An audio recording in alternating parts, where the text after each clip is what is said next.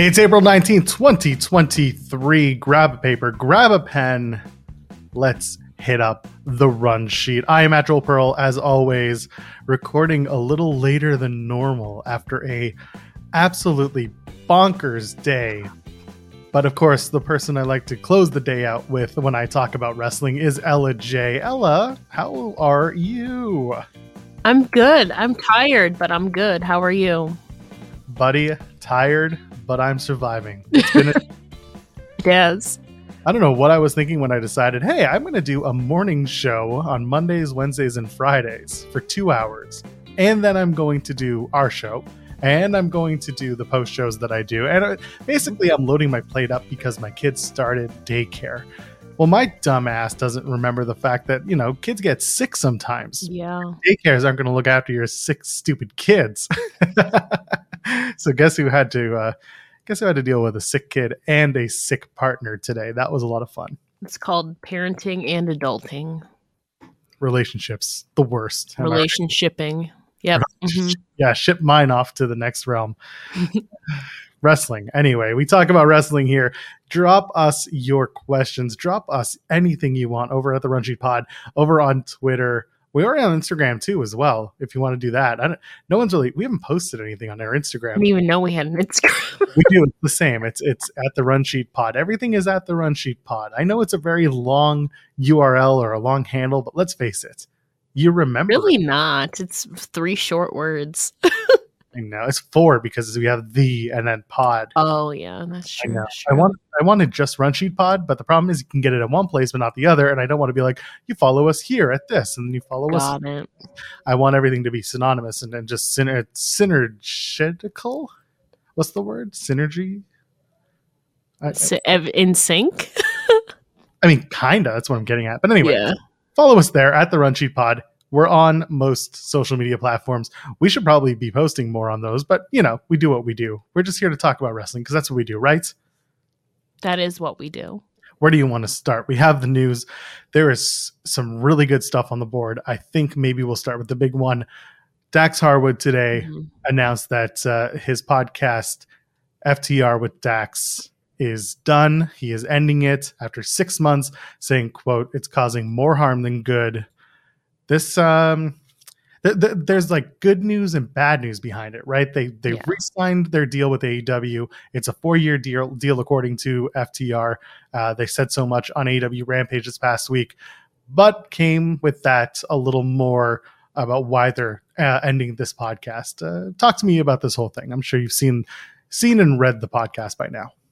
Yeah, I was discussing it earlier today, actually. You know, this podcast only launched, in late December it was, so it's really only been like 5 months at this point. I don't know, did they say exactly when this was ending? It just said after 1 season. I don't know if there's been an official date yet of when it'll end. I couldn't find anything. One. Yeah, I don't know. They could very well be effective immediately, or they could, for some reason, decide that next week is the next one. Yeah, but going in, Harwood was talking about trying to like shine a more positive light and like a peek behind the curtain, and do some good, with wrestling with his perspective and stuff like that.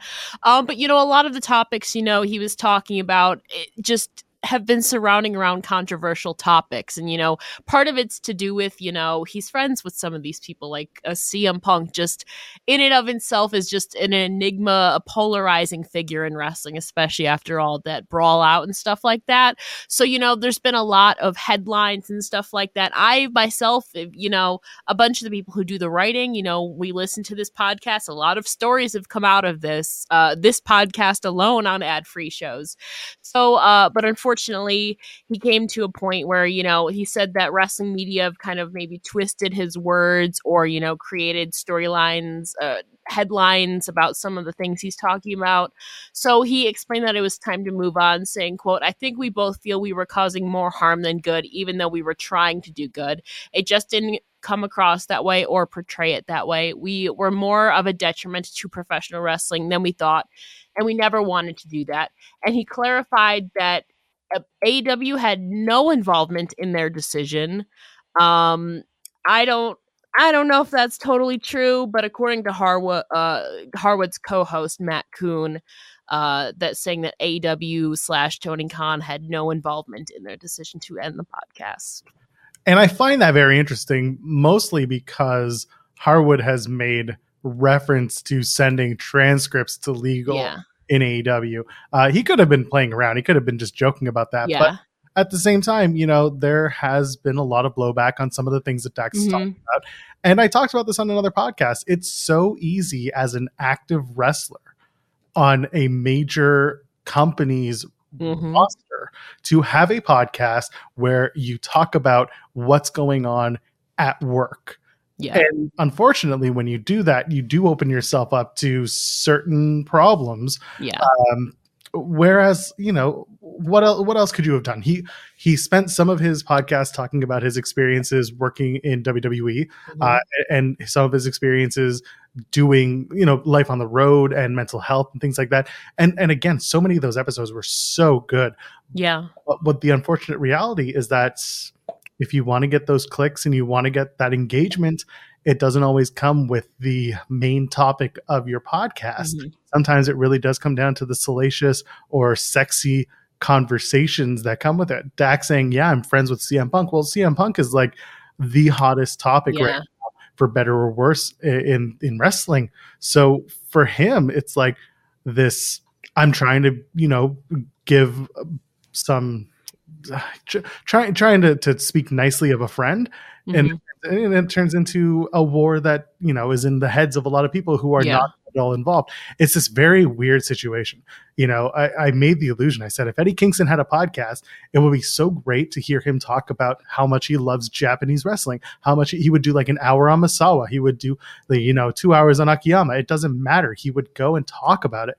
And I'm sure he would love it, but it wouldn't get the same hits as him just talking shit about his coworkers in AEW for an hour. And I know there, I don't know if this has been confirmed or not, but I know there's been reports, a lot of it was, there was rumors of him getting heat on himself within the locker room, and people in the locker room being like mad or dissatisfied with some of the things that he was saying, especially regarding CM Punk. Still, those are kind of rumors. We don't know exactly all that happened, but I have to assume that at least some people were definitely listening or seeing the headlines and seeing some of the things he was saying, especially about CM Punk, who's this polarizing figure, so, and maybe caused a little bit of a divide, or I don't know exactly, just kind of speculating, but we don't know when it'll end, but FTR with Dax Harwood will be ending after one season. And that's unfortunate. Again, one thing I really liked about Dax is that he wore his heart on his sleeve. And he was very honest, especially in a world where there's a lot of make-believe and not everyone's always telling the truth. And he also, he stretched the truth and he played along as well.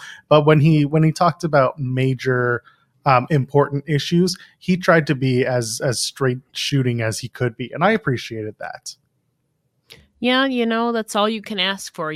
There's obviously, wrestling is so weird because there's like blurring this line of kayfabe and reality, and some people could be playing stuff up, but Dax seemed really genuine, like you said.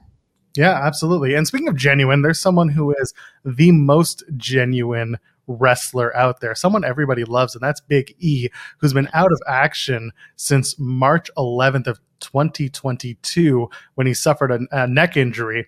Well, the good news is he just had his 1-year scan after WrestleMania, and he spoke to Battle and Eli on Battleground and provided an update on his condition. What did Big E have to say about his neck? How's it feeling?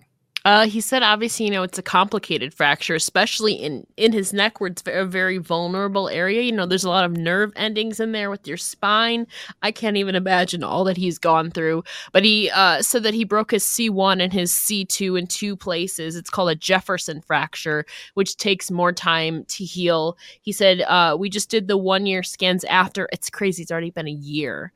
He said that he had to sit down with the doctors and figure out what the next step was. He says he feels great. He has no function issues and no pain issues, which is the most important, especially, like I said, with those nerve endings. could have gone really, really bad. But he said he's been in the gym since 2 weeks after he broke his neck. He said, obviously, your neck has to be in a certain condition to deal with the rigors of being in a ring on a nightly basis. So he's taking it kind of one step at a time. No real time frame for any potential return, but I know he is going to be the MC for a Michigan team coming up soon. So he's keeping himself busy. Yeah, he has been. And you know what? It's so funny in wrestling. We continue to be like, oh, I can't wait until so-and-so comes back. Oh, I can't wait until so-and-so comes back. Mm-hmm. And Big E is one of those people that we're all saying the same thing. Oh, I can't wait until Big E comes back, but only when he's ready. Oh my God, I hope he's 100%. Yeah. Not everyone has that same, expectation, or at least that same level of not apathy, just support that Big E has, because apathy is the opposite of that. No one when you're apathetic. The idea being here that like he's so well liked that everyone just wants him to be 100% behind what he does, and I think that's pretty great. Wrestling obviously misses Big E, and fans obviously miss Big E, but it's nice that he's still out there and still getting involved with different events and different stuff.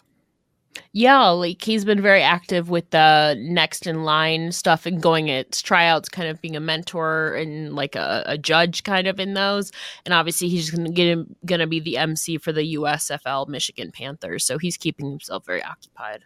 Well, speaking of the next in line program, there are a couple of twins that are very popular when they got their signed NIL deal, and that was the Cavender twins.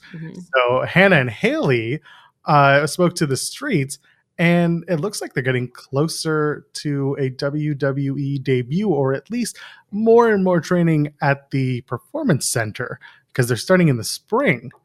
What do you think about this? The Cavender twins could be a big opportunity for WWE and vice versa. Yeah, so when they initially got signed to the program, obviously, they're twins. WWE kind of pitted them as the possible successors to the Bella twins, or the Garcia twins as they go by now. They were they just finished their senior year, and they actually forewent the option to compete in their 5th year of eligibility, because that was opened up to all the people during the pandemic. You could go on for a 5th year, but they opted not to. They have so many things going on right now with sponsorships for TikTok. There's some AI writing company that they're doing like sports drinks and stuff like that. So they're very popular and very busy. After leaving basketball now, once their senior year gets completed, they said they wanted to move on. I know they had a tour of the Performance Center earlier this month, but the question was, when could they start? And like you said, the WWE has a very specific training process. So like you said, it looks like they're going to be maybe starting to actually train this summer, at least according to their agent. What I find interesting is that the twins coming in would, I assume, be a tag team. Yeah. However, the WWE Women's Tag Team division isn't very deep, and that includes NXT.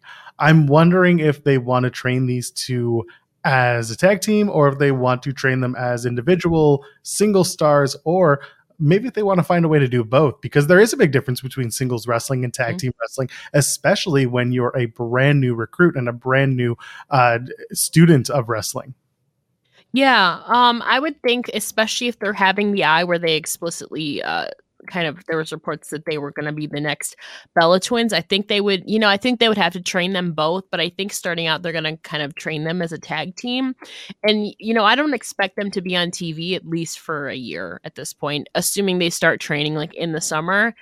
Some people, debut in a couple months. Like what's her name? Lola Vice, Valerie Lareda started training last summer. She was just on NXT Level Up like last week, if not the week before. So like 8 months in, she's kind of getting some TV time, at least on Level Up. So I think they're going to be training for a while before we even see them on TV, though, for sure. Well, if you don't want to see them on TV, maybe you want to see them on Twitch. Yeah, because they can do that now. Yeah, WWE announced not announced by, but Fightful Select had the details that WWE has reached a new deal with Twitch. This was something that I spent an hour discussing with Jeremy Lambert on our show In the Weeds earlier today on Fightful Overbooked. This is a really interesting deal. So back in 2020, WWE had a lot of wrestlers on Twitch, and WWE didn't exactly know about it or promote it because they were all doing it individually and just on their own. Now, they since took away those privileges and have now reinstated them. NXT was never touched, but now the WWE has started an actual deal with Twitch that sees WWE making, as Fightful Select reported, a very small amount of money from it. So WWE is making what was told as very small, is like less than 10%. This is this is spitballing, but it's a very, very small amount. And the talent is supposed to be making the most out of this new deal. How do you feel about this? There's a lot of really weird moving pieces that come with it, including the idea that there are, quote, almost no restrictions on this new deal. Yeah, I mean, obviously, WWE wants at least some percentage, but I know the Twitch, I don't know the exact Twitch breakdown. I know for some people it's like 50-50 or like 30-70 or something like that. So Twitch, even of itself, eats a significant portion of whatever the WWE superstars would be making.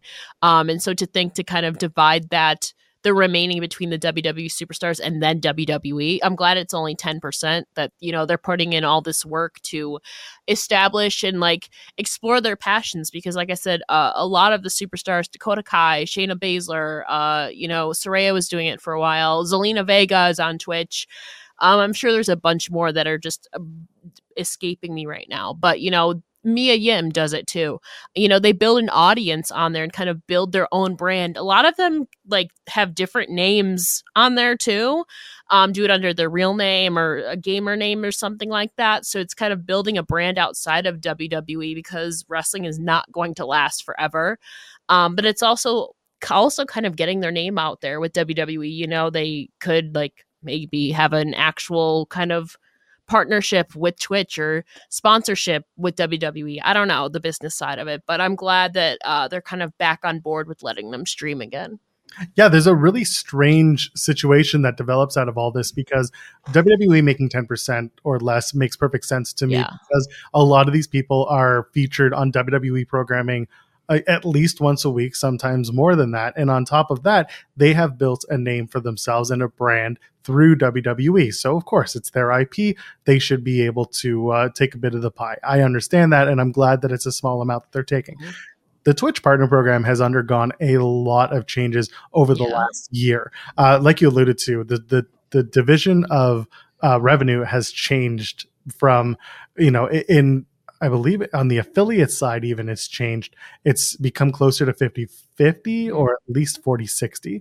On the partner program, though, man, it really depends on how big of a creator you are or how much clout you have, because Twitch obviously wants to keep those creators. Yeah. Otherwise, they're going to lose them to other places like YouTube or Facebook gaming even too. For a while they were. Facebook gaming was absolutely a threat. TikTok is slowly getting there, but their revenue is not big right now. There's not a lot of money. There's not a lot of money coming through TikTok, which is very funny to me because it's such a monster of a platform.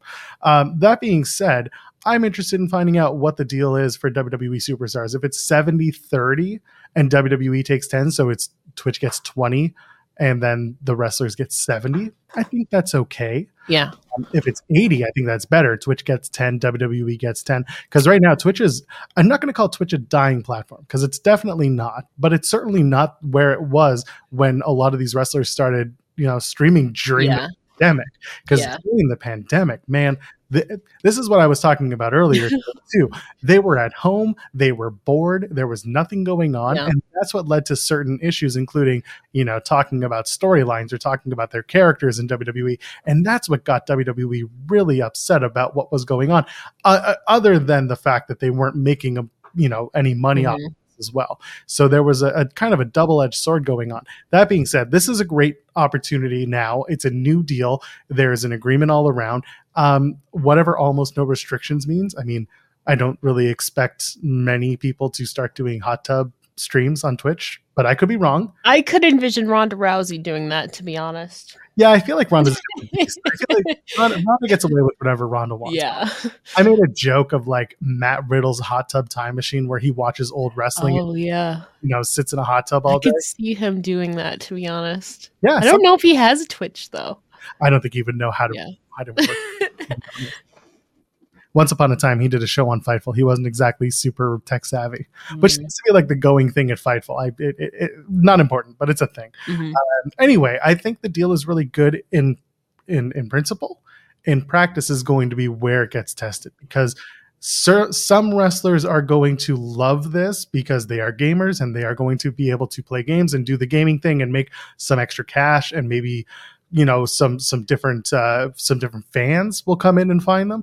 However, I hope they don't exploit it, because that was a problem in 2020, is that some people were just looking for some extra income while they were sitting at home, not able to do the signing circuits or anything like that. Yeah. So, yeah, I know, a lot of them, that was a tough time for everybody. I still watch a lot of Twitch.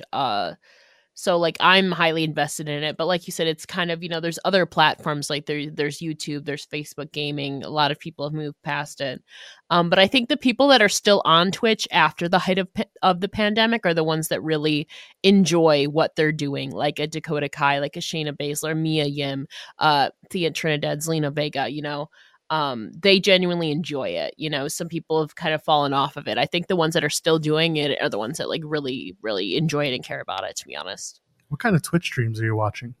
So I still watch a lot of Among Us. I don't watch like the violent games. I just watch like the fun party games. I'll still watch like Jackbox and stuff like that, or GTA, but that's about it.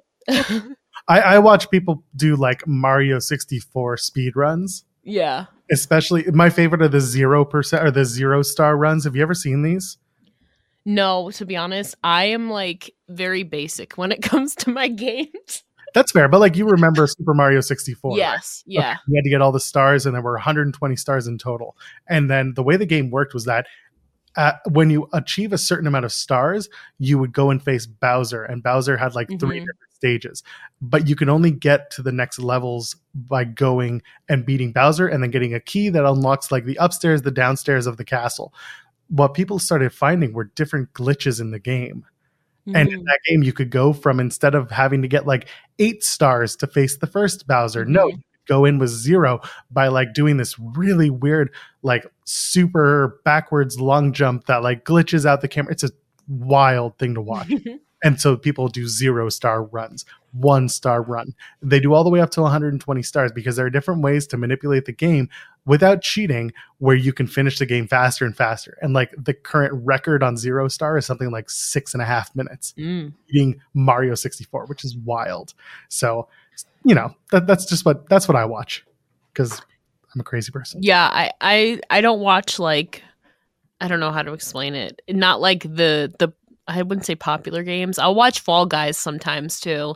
But I'm not like, I don't know how to explain it. I feel like they're the more basic games. I get it. I'm a big fan of Japanese games, much like our next subject, Mercedes Moné, who's expressed desires to move to Japan full-time as her New Japan contract reportedly winds down.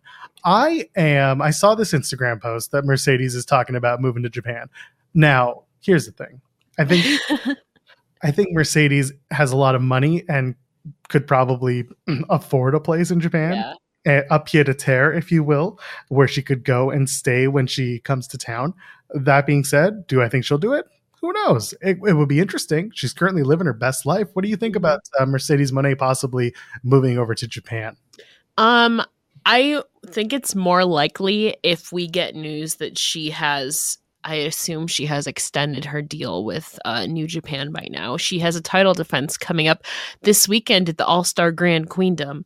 So it's possible she loses. I don't think she loses, but yeah, her current deal is up this month. I assume that it's already been extended, but once I get official confirmation that she's extended it, if she's extended it, then I can give a more kind of confident answer for that. I don't know, man. She's facing Mayumi Watani. She is. That is a tough match. It would be fun, though. I don't know. Mercedes, it's funny because she's such a polarizing. I know. For the weirdest reasons. And I've talked about this on other shows, too, that I like Mercedes Moné, the wrestler. I don't love Mercedes Moné's fans. Yeah. It's tough. It's tough sometimes having to maneuver about the two. But yeah, she's doing some really, really strong work right now. And I want to see her continue to succeed wherever that is. I mean, it's easier for me to see her succeed stateside, where I don't have to watch her at 2 a.m. But this has been pretty good for her so far. Yeah, it's just also like, for her to come off, it's been a good run, but also like I want her to do more. And I don't, at this point, her reign would have only been like 2 months long, which doesn't feel like a long time. Granted, it seemed like she only signed on for like maybe 4 matches. 4 or 5 matches, I think it was. I just want more out of this. It seems like maybe it could have been like a trial run for a deal, and then they said, "Oh, we'll discuss later to see how it goes, to see if we want to extend it." But Japan's been a dream of hers. I wouldn't see a world where she wouldn't want to stay at least for a little bit longer. Yeah, and again, she could easily just stay, but not live there full time. Yeah. It's entirely up to her. But she has so many people that want to face her, that she wants to face. The subject of our next story happens to be one of those people that wanted to face her, or at least brought it up. Yeah. And that's Deonna Purrazzo. And this is a story that is very close to me because I was interviewing Deonna Purrazzo about this particular subject. She's open to working with her husband, Steve Macklin, in Impact. They're both champions, by the way. They are. Deonna is the new Knockouts World Champion, and Steve Macklin is the new Impact World Champion. Both won their titles at Impact Rebellion in Toronto this past weekend, where I was there, and it was a really fun show. Yeah. But according to Deonna Purrazzo, and according to Impact, they're not allowed to talk to each other. And this also cemented something that I had been talking about for a little while. And that is the fact that Deonna Purrazzo is a babyface in Impact now. Yeah. That had a lot of people confused for a little while. And I was trying to explain that when she came back to do the work with Giselle Shaw, that was the beginning of the face turn. But what's even more confusing is that when she came out at Rebellion, I don't know if you remember this, she was doing her heel entrance where she was waving off the crowd like she was the queen. It was very confusing. But she told us in this interview that she is in fact a good guy, as she said, but she also made reference to the fact that her and Steve Macklin are not, quote, in each other's worlds. So what do you think about all this? This was a pretty fun chat for Jeremy and I to have. Yeah, I think right now, especially with I won't give spoilers, but Nick Aldis is not Steve Macklin's kind of first challenger as we thought he might be. I won't spoil anything because I saw the things.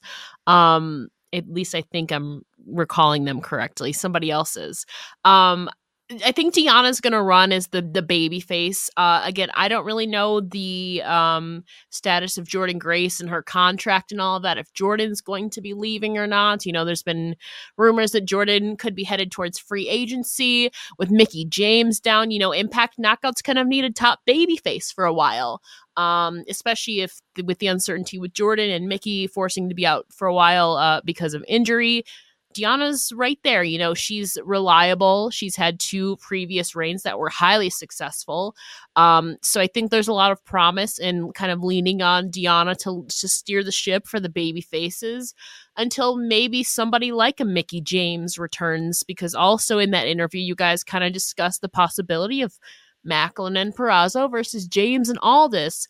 I think once Mickie kind of gets back in the fold and maybe kind of inserts herself against Deonna, because Deonna still has yet to beat her, I think then we'll be getting more shades of the heel virtuosa that we kind of know and she kind of started out with in Impact. But for right now, Impact needs a top baby face in their Knockouts division, and Deonna is that person to do it. Listen, I get it. I'll talk about Mickie James and Nick Aldis, Steve Macklin, Deonna Purrazzo, yeah, Jordynne Grace, and Jonathan Gresham. Yeah. It's all fun and games until someone says Edward Edwards and Alicia Edwards. And then and then I don't want to talk about it anymore. That's true. Okay? I didn't even that's true. I forgot about that. That's true. And again, with the way that things may be going with Jordynne Grace in the future, I talked about this on other shows. I said, maybe it's time to start thinking about Jordynne Grace as a big time heel in Impact, because we haven't seen that. Yeah. We'll see. We've seen in the lead up to Mickie, and actually it was Mickie who took out Jordan, kind of kicked her in the face right leading up to that match. Mhm. Jordan's lost now. She's she lost her title. She lost the quote unquote rematch. She should be pissed. Use that frustration to fuel a heel. But also like Impact right now, and like I'm trying to think right now. In the singles world, Masha's a heel. Killer Kelly is face, but I know she was injured with a cyst. Jody Threat is heel, right? No, Jody's a face. She's a face. She's Okay. face. Yeah. Okay. There's a fairly good balance. Tasha's face. Okay. Never mind. Yeah. So I think for a while, Deanna still has that kind of quasi alliance with Tasha Steelz too. I think they might still work with that with Savannah and Giselle versus Tasha and Deanna. But for right now, I think Deanna is a good person to steer that ship. And Jordan, she could turn heel. Use that frustration to fuel her fire. Yeah, I'm looking forward to not only Deanna's run as the Impact Knockouts World Champion, and also Steve Macklin's as the Impact World Champion. But I'm looking forward to where things go with Jordan Grace, because, like you were saying, she's kind of listless right now. But I have a feeling we're going to see some stuff over the next few weeks on Impact Television. You'd have a feeling. Okay, I was at the taping. I know. I'll be honest. There's some really interesting stuff coming up. So I am looking forward to seeing where it goes, and I think some people will be very excited to see where it goes, where things wind up. Yeah. That's the news. We did it. That's how we go. You want to talk about some television? Television, sure. We can start off with Monday Night Raw a little bit. Mm-hmm. So they open up the show with the Bloodline and the Judgment Day having a new partnership, and Paul Heyman put it together. And of course, everyone's talking about Rhea Ripley and Solo Sikoa, staring each other down. Now, Ella, I watched the show the next day, and I saw all the talk, and everyone was just like, "Oh, I want to see these two face off," and I was like, "No, you guys are getting it all wrong." I've seen enough rom-coms to know that these two hate each other now, but there's going to be wrestling wedding bells in the future. Look at them. They were giving each other the eyes, Ella. Sir? Tell me I'm wrong. You are wrong. She likes big meaty men, and Solo's a big meaty man. Come on, let's go. Obviously on screen Rhea does not like. Okay, she likes to beat up. No, not even that. She just likes to beat up men, period. We saw her go against Akira Tozawa. We've also seen Luke Gallows. Carl Anderson is not the biggest guy. Neither is Akira Tozawa. She's not afraid to step up to them, but I wouldn't say she has a preference for big, meaty men. She's with Dominic on screen. He's big and meaty. Compared to a lot of the other wrestlers, I don't think so. Prison really leaned him out. You just haven't seen him because he's been wearing shirts. Yeah. That's anyway, true. What do you think of this whole Bloodline Judgment Day thing? I feel like it's going to be short term, which is fine. Yeah, the draft is right around the corner. Yeah. Granted, like I feel like the Bloodline are still going to float because Roman is the champion of both brands. And technically, KO and Sammy would have to float since they hold. Oh no, both of the titles. There's a title match coming up soon, isn't there? Yes, there is, next Friday. Oh, at the draft. See, still, the titles are still unified. So whoever walks out of that is going to be floating between both shows is what it's going to be.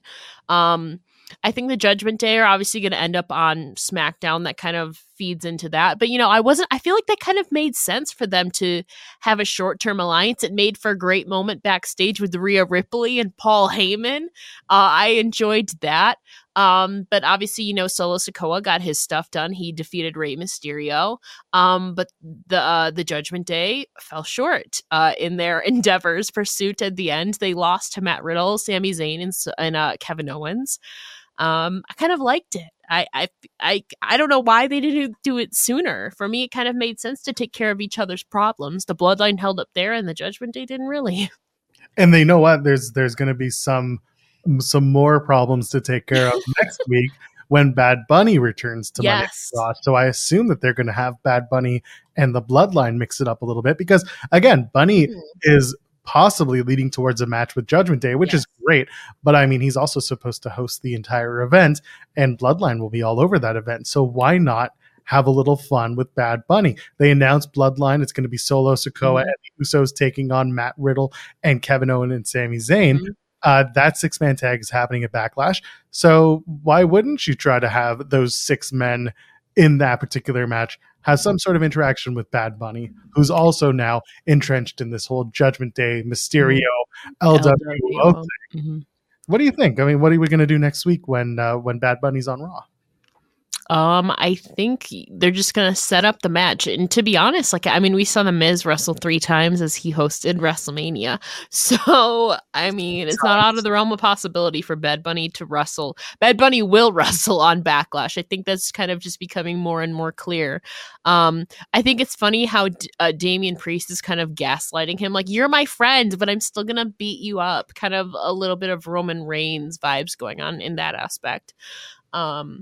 I'm excited. A lot of people were comparing WWE to AEW because we've been seeing the rise of the factions, LWO, the Judgment Day, the Bloodline, KO, Sammy and Riddle are kind of a thing now too.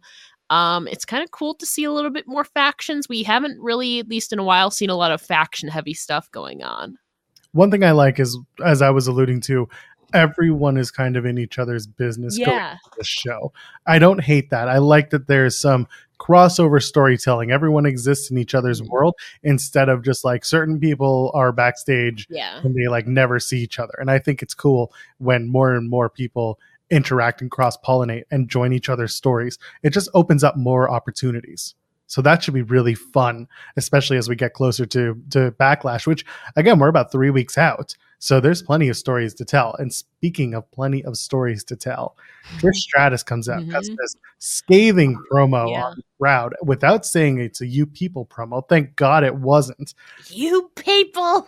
Didn't have it. Thank God. Instead, she basically tells everyone, I'm not your fantasy. I'm not your nostalgia trip. I'm not your sidekick. I am me. I am the women's revolution, essentially. You know what's really weird about this promo, Ella, is that it felt like this was something that would have been reserved for the Bella twins. If they had come back around Raw 30, it feels like this would have been their story, because they kind of harped on that for years while they were still with the company, not in a negative way, not in like a kayfabe way, like in a, remember us, we started this thing. And so Trish is kind of taking it way back, because Trish was active, in the early 2000s. Yeah. So for her to come out and just be like, and I love, by the way, how she's like, yeah, that's right, I took out Lita. And you guys are so stupid, I'm just going to have to say it again. Yeah, I took out Lita. I loved it. Because everyone else was like, wait, what? She did what now? So good on her. At least she explained some of her actions. Yeah. What do you think? Because now, if we're going to Trish and Becky, which is the report for SummerSlam, that's 3.5 months away. There's a lot of storytelling that needs to be done. You also still have the closure that she still needs to have with Lita. I was talking about this earlier today because I had that same worry that you did. But then the thing is, Trish has 2 people to kind of run through. She has to tie up those loose ends with Lita, her best friend of like 20 something years now of Team Bestie, brutally attacked her. She has Becky in the background. So if the plan is Becky and Trish, they could kind of play a little bit of the Edge thing, be gone for a couple weeks, and then show up before the more popular big pay-per-view, which I guess would be Night of Champions, then Backlash. She could go through Lita first and then set up for Becky. They have 2 months then to set up for that, or, maybe, I don't know. They have a lot of time. They can do a lot of long-term storytelling, or who knows, that we always see many rematches after rematch, or somehow it could end in like a DQ or something. I think we've got some time for them to come up with some good stuff. Yeah, I'm kind of hoping that we see Trish versus Lita at Night of Champions in Saudi Arabia, because Lita has performed there, and Trish could always use an extension on her house in Richmond Hill. Get it? Everyone can use that extension. And then on top of that, Becky might find herself in a place like the UK in the Money in the Bank Oh, match, yeah. and then Trish can cost her the match. There are certain things that you can do without having matches. I do think that somewhere down the line there is a Becky and Lita versus Trish and a partner. Partner could be Bailey. You know, as the Damage Control story unfolds, and if she gets kicked out of Damage Control and Bailey needs a friend, well, Trish might be that new friend. So there are little nuggets here and there that we can do.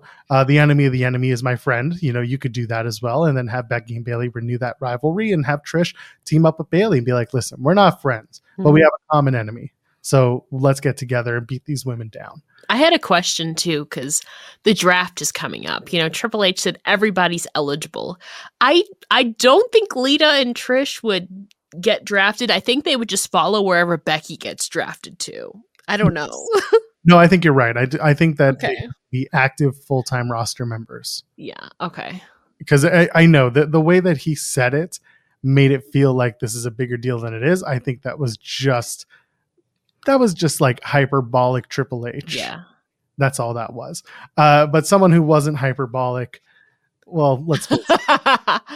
Cody Rhodes. Yeah, that's true. Cody Rhodes is pissed off. He's got Brock Lesnar at Backlash. That's cool. But the way that it came about, I don't know. So weird. Very weird. Cody comes out in his tights. Yeah. And by the way, he's not cleared to wrestle, but for some reason he was wrestling at a house show 2 days before. Okay. Yeah, he comes out and he's in his tights. He's got his music and his pyro and everything. He's not cleared to compete, but for some reason he's out here. Anyway, I don't know. Him and Adam Pearce have a thing. Adam Pearce is just like, no, get out of here. You can't be here. And Cody's like, yes, sir. I respect you. And then he turns around and he's like, LOL, JK, I'm going to beat the shit out of Brock Lesnar. And then, of course, Brock comes out, as I called him, and I found out others did too, Brocker Texas Ranger. Yeah. He comes out in his best black duster and his hat. Him and Trish were twinning. They were. Oh my God, that's the tag team. I know. Trish and Brock versus Becky and Lita. Trish would beat Brock's ass. You think so? I have to say that. I guess. Maybe in No Mercy. Yeah. Anyway, so Brock comes out. He doesn't do anything, but he stands there looking however he looked. And then Cody beats up a bunch of security guards. And Adam Pearce is like, fine. You get the match. What do you think of this whole thing? I still am of the belief that this could have been so much better if it was Cody with the titles and Brock first challenger. And this is huge adversity for Cody. I know. Like, at this rate, oh no, have they even announced when Roman Reigns is going to be back? Have they?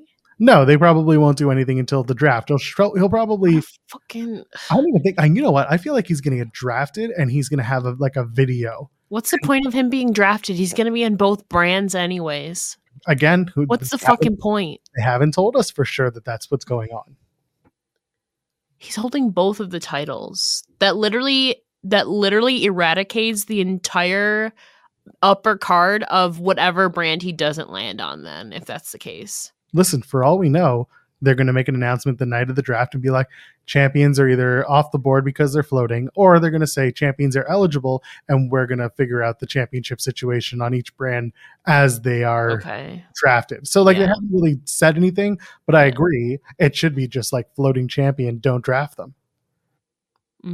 That's true. Or they're going to say Roman is exclusive to SmackDown once he drops the Universal Championship, which they've done before. Yeah. Cody should still have the titles. It's just like, imagine like the biggest night of the year, he was there the Raw after, and then nothing since. It's been 2.5 weeks and literally fucking nothing. And there's no even scope of when he'll be back. Backlash is coming up, which I think I just saw sold out today, by the way, which is huge. But it's just becoming increasingly clear that the only reason he won was to get to 1,000 days. If they're not even going to continue the story, he's just in Cody's just in his back rear view mirror at this point. It's just the whole thing still irks me. So here's the thing, and I talked about this, and I got rightfully booed because the story. The story's not good, but the story is very WWE. Yeah. So at Backlash, Brock beats Cody. And then Brock and Paul Heyman have a segment on Raw the next night where Paul says, "You did it. good for you. You completed your task.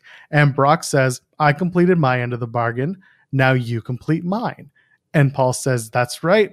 I went to Adam Pearce and the ban is lifted. You can challenge Roman Reigns whenever you want for the Universal Undisputed Championship. And Brock says, great. See you in Saudi Arabia. And we do Brock versus Roman again on night 1000. And maybe that's the night that Brock takes the title. And then we got to do Brock Cody too. And Cody beats Brock for the title at SummerSlam. You know, at this point, I'm pretty much down for anybody taking the titles off of him. With the I don't want it to be Brock Lesnar. with the exception of like 3 people. But Brock Lesnar is not one of those 3 people that I wouldn't want it to be. At this point, I'll just take just about anybody except for like 3 people. Yeah, I don't even know. At this point, I just want it off. I just want it off. Get to your 1,000 days, then get over it. You know, that's just me. I'm on kind of the extreme end of it, but I'm just over it.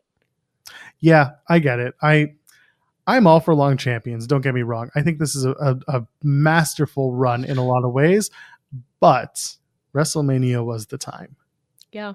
And like Cody's booking, like after, you know, the first night, great pop, you know, setting up for him and Brock, you know, that's an enticing matchup. But his booking on Raw was just freaking weird.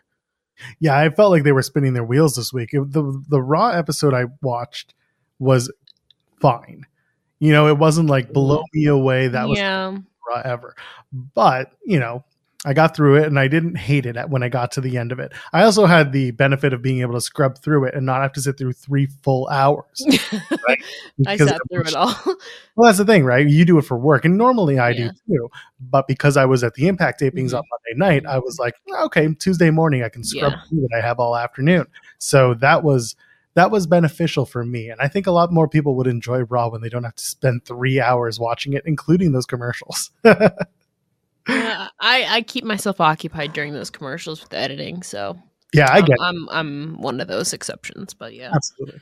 What about NXT Spring Break-ins next week? They're doing some pretty good stuff. Here's the best part: the undercard looks better than the main event.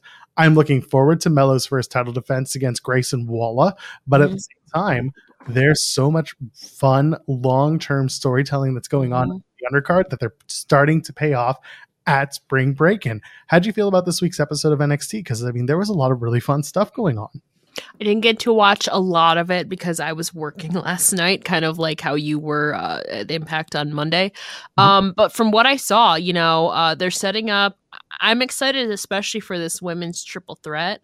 They're you know, like you said, the undercard. They're giving some depth to their divisions. You know, we have another singles match for the women.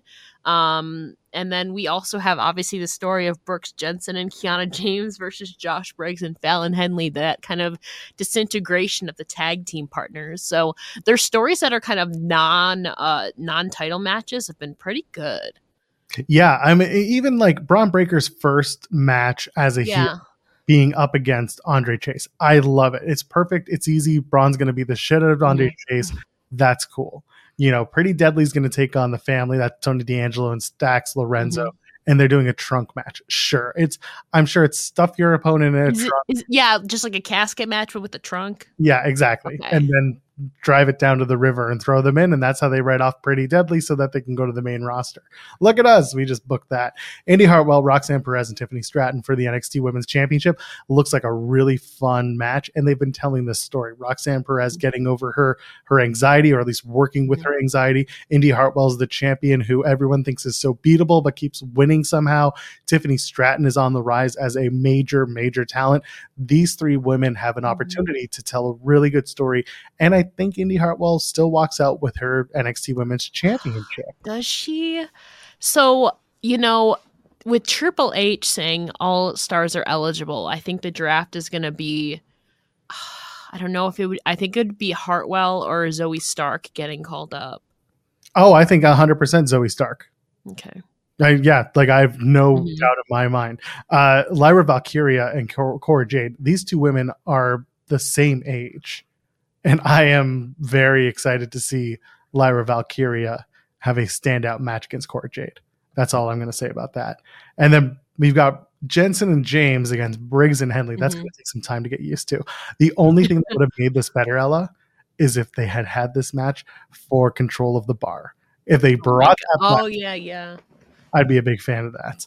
So there's a lot of really cool stuff, including the NXT Championship match. Again, I expect Carmelo Hayes to win, or they're going to somehow introduce Carmelo's next challenger. But regardless, I mean, I feel a little bad because Grayson Waller continues to lose. Yeah. But, I mean, I think maybe Grayson's on his way up as well. I mean, as he should be. You know, he's one of those people who's just like kind of been ready since he came in, to be honest with you. But obviously, him turning heel kind of gave him that extra edge. I think he's definitely ready, even if he does lose. It's funny because I disagree with the first statement.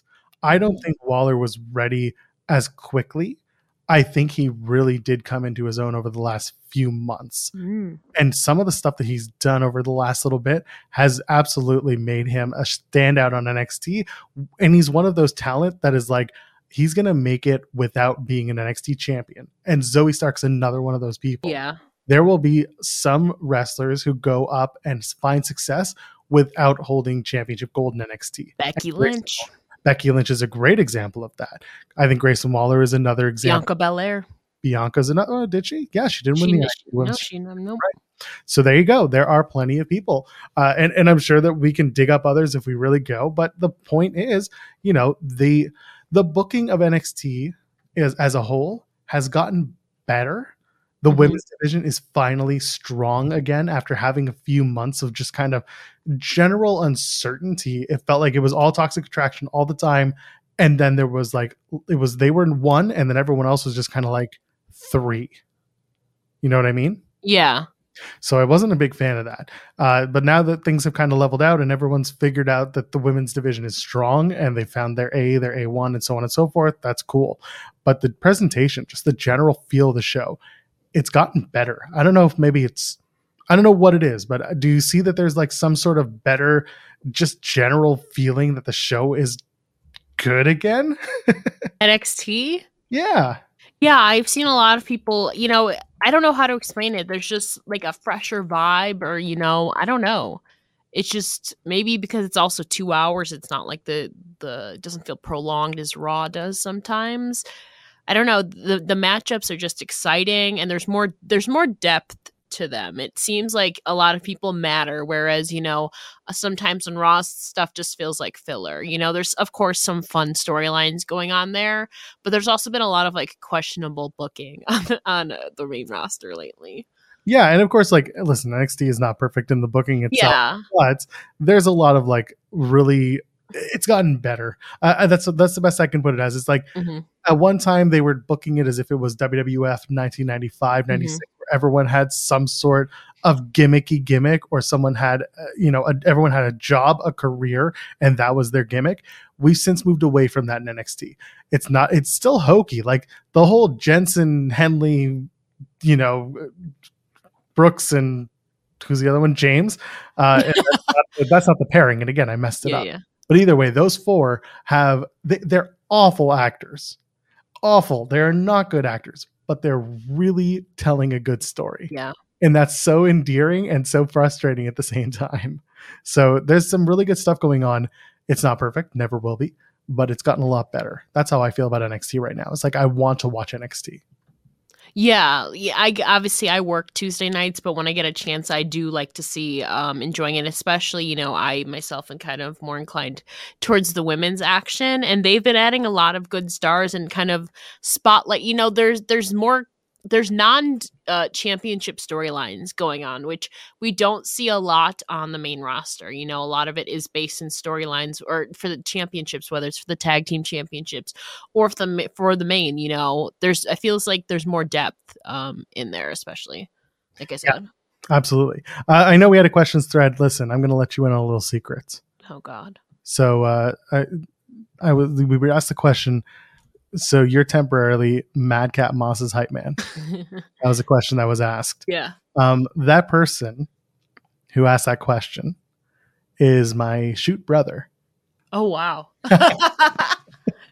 So thank you for that. I love that. I took over. You did. Thank you, by the way. I was in the middle of doing my show. And I know you were. You know what? I really appreciate it because I was having a real weird day. So that was perfect for you to do that. If you ever want your questions answered, we'll do it here on the Run Sheet. Just drop us a message or do something. Get in touch with us because we want to talk about wrestling with you, and we want your friends to do it too. So go ahead, listen to us here. Tell your friends about us. And while we do that, Ella will tell you where to find her. You can find me on Twitter at It's Ella J. If you go to the link in my bio, all my links to all my projects and writing and all that fun stuff is all there in one convenient place. And I finally changed my @ on Instagram. It hurt me, but I tried to have things across the board. So that's _ It's Ella J on Instagram. And we are at the Run Sheet Pod on Twitter and Instagram. Like we talked about earlier, yes, we have both of those things. We should use them more. Maybe if you want to run those socials for us, just let us know. Drop us a message. You can always get in touch with us. I am at Joel Pearl, JoelPearl. Everything I do is probably either here or on Fightful. And if I make a guest appearance, well, I'll talk about it on my socials. Until then, ladies, gentlemen, friends beyond the binary, we'll see you next week. Cheers.